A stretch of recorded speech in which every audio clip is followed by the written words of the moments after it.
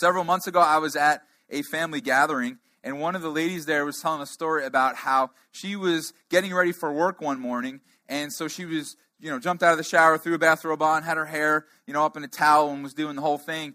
And she ended up going through the house, and she walked into one of her daughter's rooms to ask her a question without realizing, she was completely unaware that her daughter was actually taking an online course, college course, as she walked in. And apparently, I'd never heard of this before, but the technology that's going on with college online courses now is not that you can just see what's going on in the class, but that the class can also see what's going on with you. And so she walks in and she's got her hair all up, and apparently her daughter's face is on a projector on the front of the screen, and the entire class can see. And so she kind of freezes, she bounces left, bounces right, and then just falls to the ground. And then she's like, now what? So she's stuck behind on the ground. She thinks she's behind the chair out of the camera eye. So she army crawls backwards out of the room, right? Not realizing, completely unaware, that she's still in 100% sight of the camera. So this class saw this lady run in, dodge left, dodge right, fall to the ground, crawl out. And one of her daughter's friends who was in the class seeing this all on this big screen wrote to her and just said, smooth. Now, my friends here who have experienced this, these daughters who live in the house with this poor unaware woman in the moment, are living with incredible fear in their hearts that something like this will ever happen again. And so in that story, you sort of see somebody who is unaware of a situation. You see some other people who are now fearful. And as we kind of talk about what we've been talking about over these last few weeks, I think those are two characteristics of some of us as well. Now, some of us, when we talk about Jesus coming back, when we talk about the end of the world, when we talk about end times, all these things, some of us are just living sort of unaware. We don't really think about Jesus coming back too much. If you're not a follower of Jesus, just so you know, this is what we believe. We believe that Jesus died and he rose back from the dead and that he ascended to heaven and that there's going to be a day where he comes back. Now, we don't believe that blindly. We believe that because he's shown up in our lives. We believe that because of the things that we've seen in the evidence CD set or the visitor CDs where, man, my story was just doubting God, doubting Jesus, and then digging, and finding answers until I was convinced. And so we don't believe it blindly, but we do believe that Jesus is coming back. And sometimes we're just unaware. We just go through our lives not really thinking much about that at all. And then I think the other extreme is to be fearful. That we think about the end of the world, or we think about Jesus coming back. And as I've said in this series, I don't know when the day and time is. Jesus said we're not going to know when the day and time is. But a lot of us, we get caught up in all this, and we get really, really fearful about it. We get anxious about it. And so in the first two parts of this series, I've just tried to encourage you and tried to dispel some of the fear and help us know what to do with all this stuff that we're hearing and feeling. And even if you're not a follower of Jesus, this is all this end of the world type of stuff is all in the media and everyone's talking about it and all the TV shows and movies. And so it's just everywhere. And so what do we do with this? Well, in week one, I just encourage you to live every day like Jesus is coming back today. I think that's the best thing we could do. Just always be ready. That deals with sometimes our struggle with being aware. We're just always thinking. And I don't know about you guys, but over the last 2 weeks since I gave that message, I've had an alarm go off on my phone every day about a specific issue in my life. And it just says, live every day like Jesus is coming back today. Don't, and then so-and-so. And I filled in my blank. And I hope you filled in your blank. I hope you've let the reality that Jesus is coming back, and this could be the day, affect how you live over the last several weeks, because I know it's impacted me. And then last week, I tried to encourage you that as we look around at a dark world, and things get a little scary, that we can't be fearful. That in fact, what we've got to do as it gets darker, we've got to shine more brightly. That's the way it works. This is why we're here, is to be those helpful, shining lights for the world around us that so desperately need Jesus. So I hope you've been encouraged and you kind of know what to do.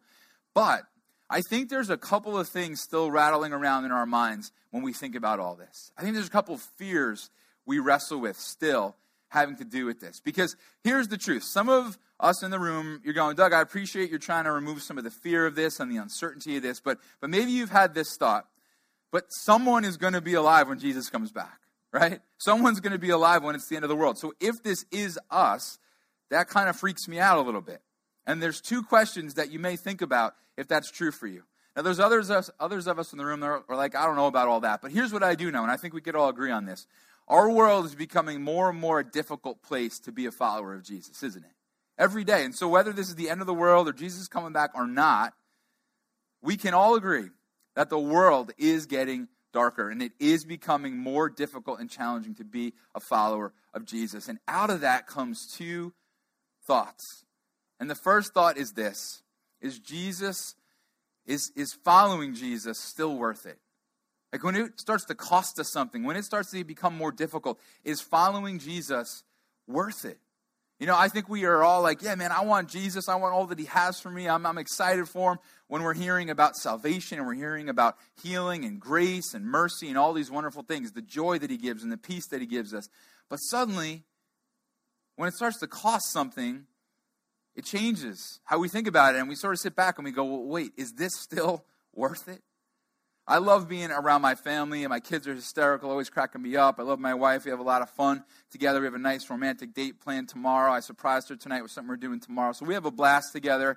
Where's the Oz? Come on, no Oz for that? Anyway, and so thank you, Andrew. That was wonderful. And so we're doing something fun tomorrow. So we love being together. But a few weeks ago, this is a crazy season for us here at church. So I was here a little later than usual, and so Kelly texted me. And normally I really look forward to going home, but this is the text I got. She said, "The kids are really cranky, and I feel terrible. When are you coming home?" And so I texted her back, "Well, when you put it like that, I'm not." Now, of course, I really went home. I'm not an idiot, okay?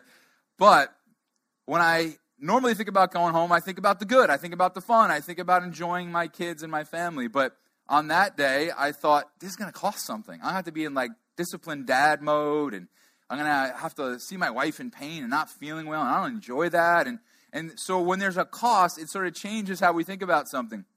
And I think the same is true for Jesus and following him. Is it worth it to follow him as it starts to cost us a little bit more here, especially in America, to be followers of Jesus? So I want to talk a little bit about that tonight. And then the other thing that I think we struggle with, and I think this is a huge deal, I think we ask ourselves this question.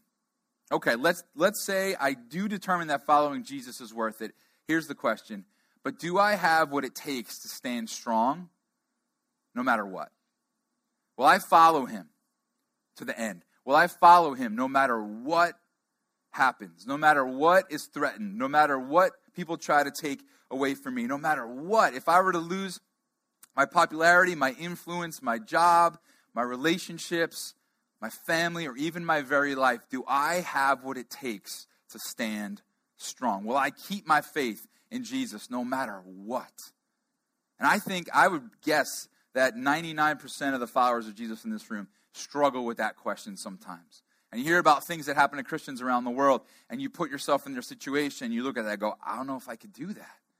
And here's what I think. I think that scares us to death. I think when we sit and think about that, it's like, man, what does that mean about me? Am I not a follower of Jesus? Like, is this not real in me? Do I not love God enough? Am I uncertain? And so I want to talk a little bit about that tonight as well, because I think that these are two important questions. Is it worth it to follow Jesus no matter what? And do I have the strength, the guts to follow Jesus no matter what? And so we're going to look at that tonight. I know these are some thoughts that I have. These are thoughts I've wrestled with. I put myself in scenarios when I hear things that happen around the world, and you just go, wow, would I be able to stand strong here? And so I'm guessing that you have some of these thoughts as well. But if you're not a follower of Jesus, you're like, wow, this is like a really intense topic tonight. Why would these people let being a follower of Jesus cost them anything at all? And I hope tonight you're going to see why. I hope tonight you're going to see what we've discovered about Jesus that might just make us willing to do something like that. And so we're going to look at two main chunks of Scripture today, and each one of them is going to answer the different question. So first we're going to look at some verses in Matthew chapter 16, and we're going to answer the question, is following Jesus worth it? And Matthew was one of Jesus' disciples, one of his great friends, and so he's an eyewitness of all that Jesus did. And so he's going to share some of his eyewitness account of what he saw Jesus do and say in Matthew 16 in answer to this question, is following Jesus worth it? So verse 21 says this: from that time on, Jesus began to explain to his disciples that he must go to Jerusalem and suffer many things at the hands of the elders, the chief priests, and the teachers of the law, and that he must be killed and on the third day be raised to life. And so Jesus has just explained. Now, this is really cool. If you're not a follower of Jesus, this isn't Jesus telling his disciples after the fact what would happen to him. No, this is saying, hey, this is going to happen to me. So that's pretty powerful. But I think right up front here, we have some incredible evidence as to why following Jesus is worth it. In this verse, we see why following Jesus is worth it, because he was beaten for you and me. Why was he beaten? Because of your sin and my sin. He was put on a cross. Why? Well, you and I should have been there, but he took our place, and he raised back from the dead. I don't know about you, but I don't know many people that'd be willing to be beaten in my place. I don't know many people that'd be willing to die in my place, and I don't know anyone that has the power to raise back from the dead. And so I'm thinking, if those three things are true of Jesus, then he's worth following. If you're not a follower of Jesus, like I've been saying, I know you may be struggling to believe that. You may be saying, Doug, that's all nice if it's true, but how do I know if Jesus did those things? Again, I'd encourage you to talk with me after or grab one of those evidence CD sets, and it'll give you the answers you're looking for. But let's jump down to verse 24. Jesus goes on. It says this, then Jesus said to his disciples, whoever wants to be my disciple must deny themselves and take up their cross and follow me. So what Jesus is saying here is that there's a cost to following him. And that's when you and I sort of sit back and we go, well, then I don't know if it's worth following him. Now let me be crystal clear here what this means and what it doesn't mean, okay? What Jesus is not saying here is, okay, I will save you if you pay me in some way to save you. This is not a transaction between us and God. Jesus is not looking at his followers saying, okay, take up your cross and follow me. Or in other words, there's a cost, and if you don't pay the cost, then I won't save you. No, see, our salvation is a free gift that God gives us. You didn't do anything, nor did I, to deserve our salvation. It's a free gift that Jesus gave us. But Jesus is making it clear here that there's still a cost. Well, how does that work? Well, see, it works like this. You see, the transaction that Jesus is talking about here isn't between us and God. It's between us and the world around us. You see, the world doesn't always love Christians. Just look at Jesus, God in the flesh, and they put him on a cross. And so the world is hostile often to Christians, and that's what Jesus is referencing here. He's not saying, hey, you owe me something for saving you. He's saying, no, I just want you to know if you identify yourself as a follower of Jesus, there's a cost. The world around you may not love you. The world around you may do some terrible things to you. And that's, again, where you and I sit back and go, well, then, is it worth it to follow Jesus? Well, Jesus read our mind here. He goes in verse 25, he says this, for whoever wants to save their life will lose it, but whoever loses their life for me will find it. Here's what Jesus knows. He knows that when we try to protect our lives, let's just say this area right here represents my life, and so this is my living body, this is my family, my friends, this is my money, it's my job, my relationship, any influences I have. When we are all about this, and we're trying to keep this all safe and protected, and God's not allowed to touch any of this stuff, here's what Jesus is saying. You can try and protect all this little stuff. It doesn't work anyway, but you're going to lose real life. You protect your little life, but you're going to lose real life. Well, what's real life? Well, real life is what Jesus offers you and I. It's the joy in our heart. It's the peace in our heart. It's salvation from our sin. And what Jesus is saying here is, if you make life all about this and you protect this, then you're going to push Jesus away, which means you won't get real life. You see, Jesus is wanting so much more for you and I than just a nice family and nice relationships and money and a great job. He wants our souls. He wants to rescue us. He wants to fill us with satisfaction. He wants to give us joy and peace and hope in him.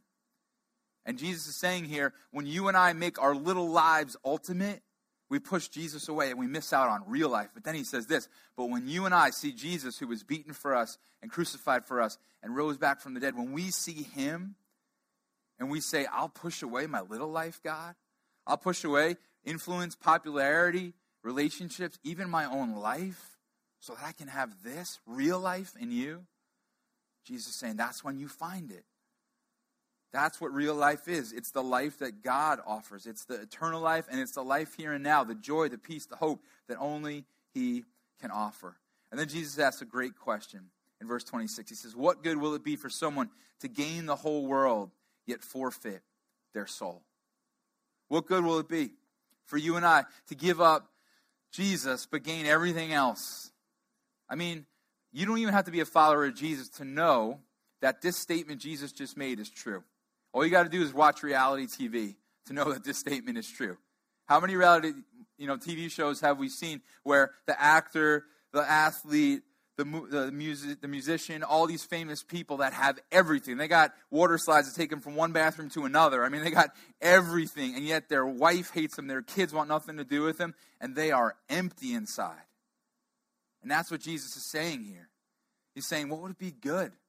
What would that do for you if you were to say no to all of this, to say no to all that Jesus offers just so you can have this? What can you give? What good would that do for you? You and I know the truth that rejecting Jesus and pushing Jesus away leaves us in that emptiness. I've been a follower of Jesus a long time, but I've spent seasons of my life away from God. And I would guess many of you have too, whether you got saved later in life or whether you just kind of run and done your own thing for different seasons like I did. And here's what I think we all know about those times. When we're trying to only preserve and protect this, and we're pushing God away, we're pushing the life that He offers away, we're miserable here. Because we're looking for all the things that only God can do in our soul in life, here and now, temporary life. And Jesus is saying, it's not going to do you any good. It's not going to do you any good. And the word soul here doesn't just mean your will and your mind and emotions, which sometimes that word soul means that in the Bible. But the Greek word that Matthew's using here actually means that part of us that needs saving. And so Jesus is saying here, run back to this one. What good would it be for someone to gain the whole world, yet forfeit that part of them that needs saving? And when you and I walk away from Jesus because it's getting too hard, it's costing too much, we're forfeiting that part of us that Jesus so desperately wants to save, that part that He wants to give us peace and joy and hope. And then He continues the question. He says, what can anyone give in exchange for their soul? What can anyone give in exchange for their soul? What Jesus is saying here is your soul is priceless. That part of you that needs saving, if you say, I'm just going to jam all kinds of entertainment and stuff and sin and popularity and a safe family and life, and what can you give in exchange for your soul? Nothing. Your soul is priceless. There is no price for what Jesus can do for you and I. And just a little side note, do you know that safety is an illusion anyway? Like, when we step back, all right, sweet, man, I'm safe now. I'm not doing things God's way, but I'm safe, and I got everything under control, and everything's good. I was just talking with a family member this week who, his nephew was, making top bank in his job. He was rolling up, doing, crazy deals, and just doing a great job, and hitting it out of the park, and just literally living the dream, living the life. And the bottom recently fell out on him, and he is a mess. And he would have told you a year ago, I got this. I figured life out. And now he's realizing how empty he is. And that there's nothing he could exchange for his soul. And so following Jesus is worth it because Jesus is saying, I'm offering what no one else is.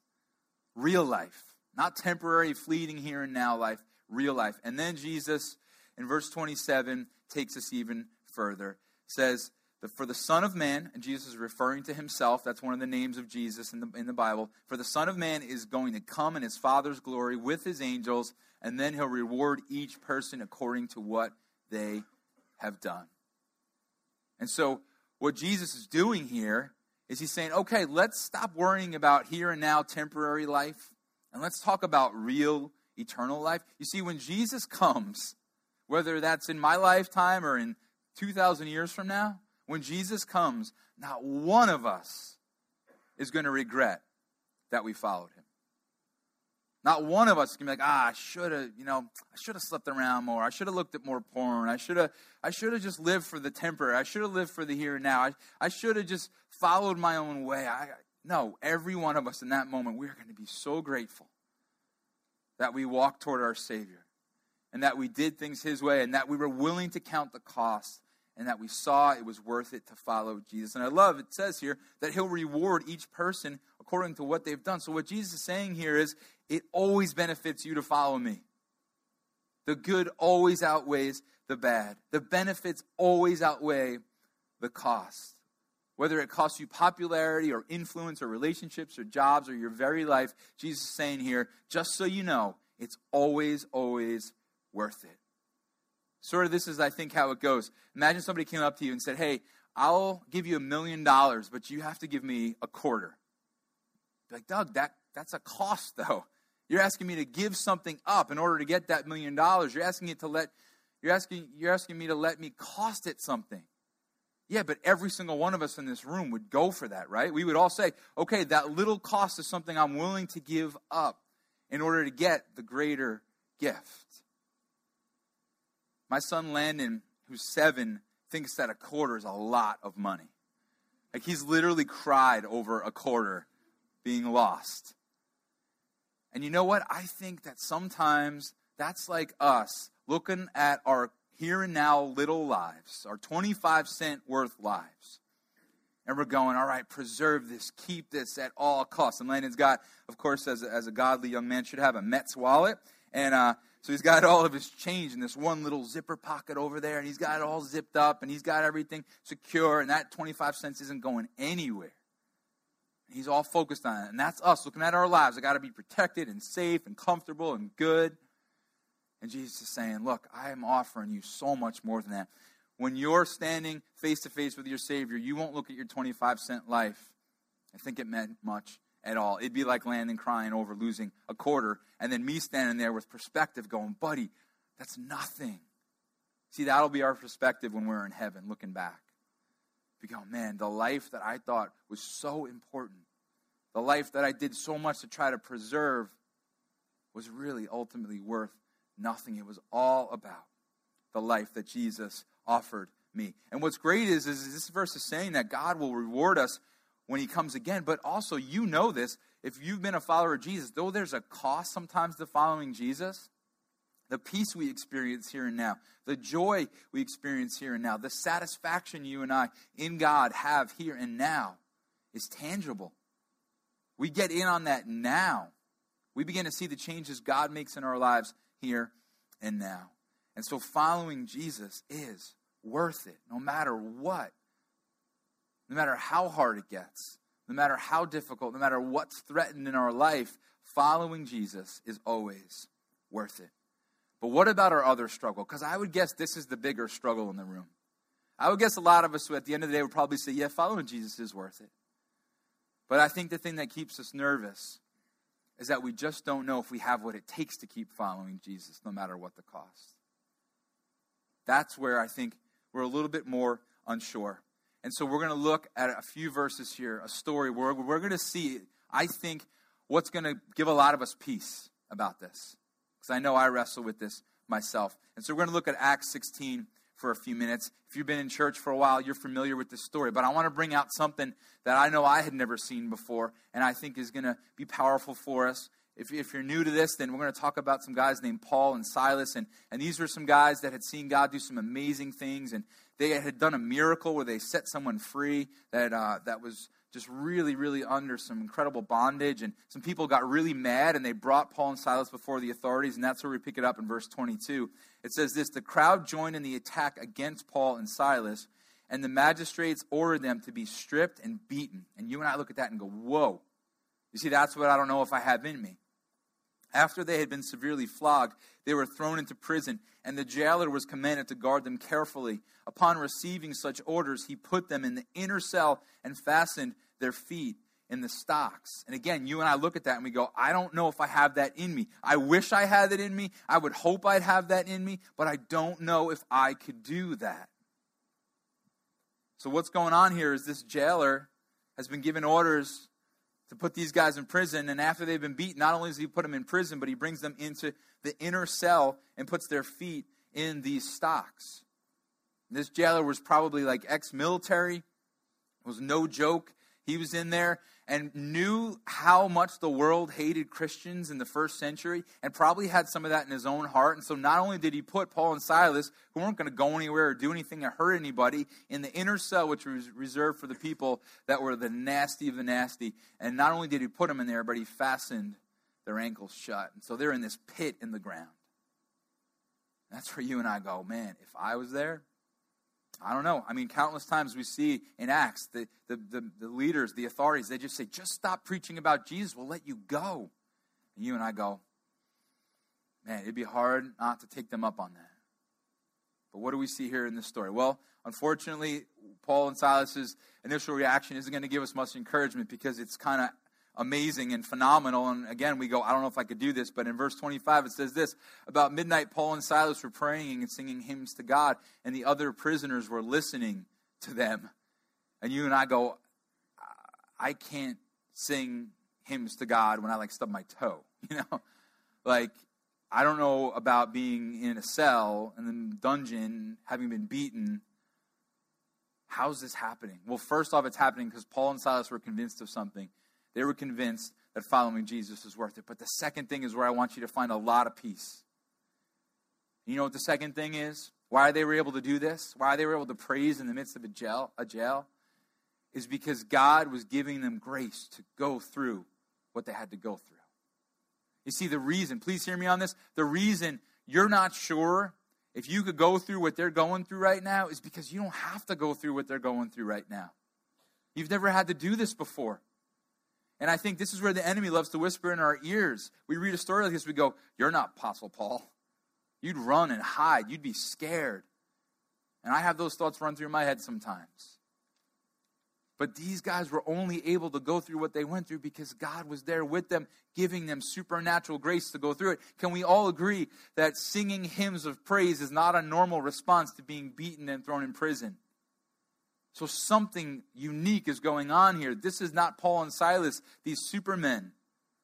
No, this is Paul and Silas with Jesus walking with them, saying, I'm going to fill you with a supernatural grace to endure this, to go through what you could never go through otherwise.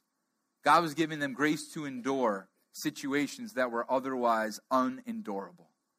And guys, he'll do the same for you and me. I mean, thank God in this country, we're nowhere near anything even like this. But some of us just go, you know what, if I got made fun of enough at work or school, I don't know if I'd keep on following. I don't know if I'd be vocal about it anyway. Some of us, maybe some relationships, we've had to distance ourselves because we were going places we knew God didn't want us to go, and we would hang out with those people. And man, we felt some of the pushback of that. And who knows the way our country is going. But at the very least, I think we take comfort in this, that God will give us the grace we need to endure these situations. Some of you guys, you look back at portions of your life and you go, man, I don't know how I got through that.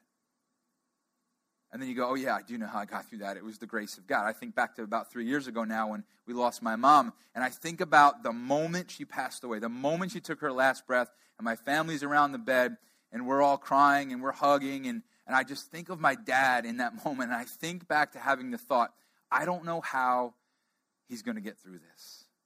I don't know how we're going to get through this. But I look back 3 years later, and all I can say is the grace of God carried us through that and healed us and helped us. And the same grace that was there then during a horrible time of suffering will be there again when you or I are tempted to walk away, when you or I are tempted to shut up because of fear, when we're tempted to run and hide, when we're tempted to deny the name of Jesus. I don't know what's going to happen in our lifetime, but I do know that we don't have to be afraid of it. Because Paul and Silas could look back and see the grace of God carrying them, and we can look back and see the same. The story continues, and God shows them how much he's with them. In verse 26, suddenly there was such a violent earthquake that the foundations of the prison were shaken. At once all the prison doors flew open, and everyone's chains came loose. The jailer woke up, and when he saw the prison doors open, he drew his sword and was about to kill himself because he thought the prisoners had escaped. The jailer knew that if he had let the prisoners escape, that his bosses were just going to end his life. So he thought, I'll just do it myself. Verse 28, but Paul shouted, don't harm yourself. We're all here. The jailer called for lights, rushed in, and fell trembling before Paul and Silas. He then brought them out and asked, sirs, what must I do to be saved? Just think about this. This is the same jailer who put them in the inner cell and put their feet in the stocks. Do you know what happened in this jailer's life? He discovered that following Jesus is worth it. He discovered that this Savior who was put on a cross must be alive again because he just shook the jail. Then we see a little bit more evidence of some amazing grace here in verses 31 to 34. It says this, they replied, believe in the Lord Jesus and you will be saved, you and your household. Then they spoke the word of the Lord to him and to all the others in his house.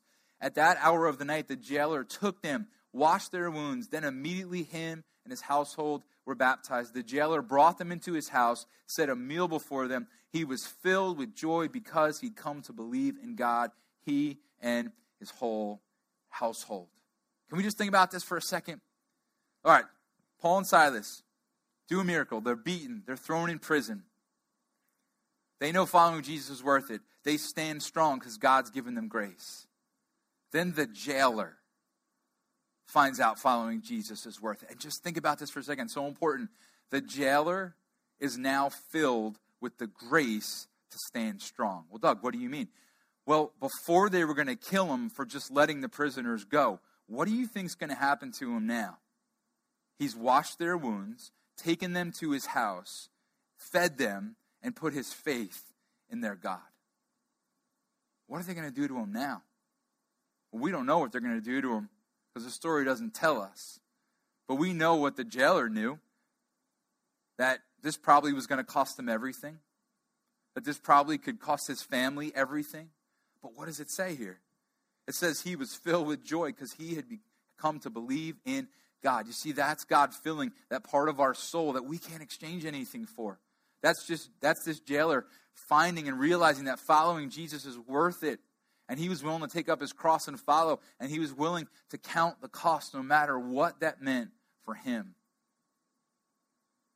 And so in these men's lives, we see the answers to our question. Both questions. Jesus gave us our first answer. Hey, it's worth it. And Paul and Silas and the jailer give us our second. God's going to give us the grace we need to stand. And that's what I want you to walk out of here with tonight. This thought, that following Jesus is worth it, and he'll give us grace to stand strong. Jesus is worth it. And he'll give us grace to stand strong no matter what is threatened, no matter what is done. It's always worth it. And he will give us grace to stand strong in those hard and difficult times. And so, guys, what do? Well, we don't let the pressure around us shut us up. And again, like I said last week, this doesn't mean we're obnoxious and we're annoying and we push people away from Jesus. No, this means we shine brightly and we don't sit back and we don't stop taking steps toward our Savior. What does this look like practically? You know, this is sort of like a big message, like, hey, let's do this. What does this look like on Monday? It just means you keep on taking a step toward your Savior. It means you keep on pursuing him like we sung about earlier. It means you don't stop pursuing him as you keep looking to him and you go, it's worth it, it's worth it, it's worth it. No matter what anybody does or says, it's worth it. And you rest in the fact that no matter what is threatened or done to you and me, God will give us grace to stand strong. You see, I think sometimes it's like we go, man, I really want to be strong. I really want to stand strong for Jesus, but I just don't know if I have that in me. I don't know if I can keep myself. Well, guess what? I have great news for you. Your salvation didn't start with you. Jesus saved you. And you know what the Bible says about Jesus? It says he's the author and the finisher of our faith. It means he started writing your story, and he's going to finish writing your story. And so you standing strong doesn't depend on your willpower. It depends on your relationship with this wonderful Savior who died in our place. And so if you and I will keep following, and if we'll stand strong as God provides grace, then we're going to have the joy and the satisfaction and the salvation that our Savior offers us. It's costing us something. Honestly, in America, it's a little bit of a wake-up call, isn't it? It's a little bit of a shaking, which probably isn't a half-bad thing for you and I. As it gets darker, like I said last week, we shine more brightly. And so, as we kind of close out this series, I just hope that you're encouraged. I hope some of the fear, I hope some of the places maybe you let your mind go, some of the self-doubt that you might have been dealt with a little bit. And I hope you just are ready to live every day like Jesus is coming back today. That you're not worried about trying to pinpoint a date or a time. Just always be ready, always be excited, always be living in that moment. That we'd be effective, and then that we would always, as the world gets darker, that we would shine brighter. And then today that we have seen together that Jesus is worth it, and he'll give us grace to stand strong. If you're a follower of Jesus, keep on taking a step toward him. Keep on pursuing him. Keep on growing closer to him. Don't, out of fear, step back, but continue to pursue him and let him use you. I just want to close with a really encouraging verse. Jesus is about to ascend to heaven after he rose back from the dead. And he tells his followers what I've told you the last 2 weeks. Look what he says. Therefore, go and make disciples of all nations, baptizing them in the name of the Father and the Son and the Holy Spirit. What's that? Well, let's live today like Jesus come back today. Let's be ready. Let's be on mission and let's shine brightly. Teaching them to obey everything I've commanded you. And then he says this, and surely I'm with you always to the very end of the age. He's with you. He showed Paul and Silas in that jail. I'm with you. I know it hurts. I know it costs. But I'm with you. And he's with you. And he's with me to the very end. And so you and I can have peace. And we can know that our lives and our relationship with him are ultimately in his hands. If you're not a follower of Jesus, I hope today you're seeing that it's worth it to follow Jesus. Yeah, it costs something because we live in a really broken, dark, messed up world. But what you and I get from our Savior so far outweighs the cost. And I hope you won't hold on to your little quarter today and deny the million, the billion, the trillion, the incalculable amount of blessing that God wants to pour on your life, in my life. And so if you want to put your faith in Jesus today, I would love to pray for you. And I would encourage you to let go of all this little life stuff so that you can receive real life stuff. Because when all is said and done, what can men or women give in exchange for their soul? Let's pray. God, we just praise you so much and thank you, Lord, for the fact that you're with us, God, to the very end. You're with us. God, we thank you for the grace that you give. We thank you that it is worth it. And I just pray tonight that you will encourage us. I pray that you'll remove fear from our hearts.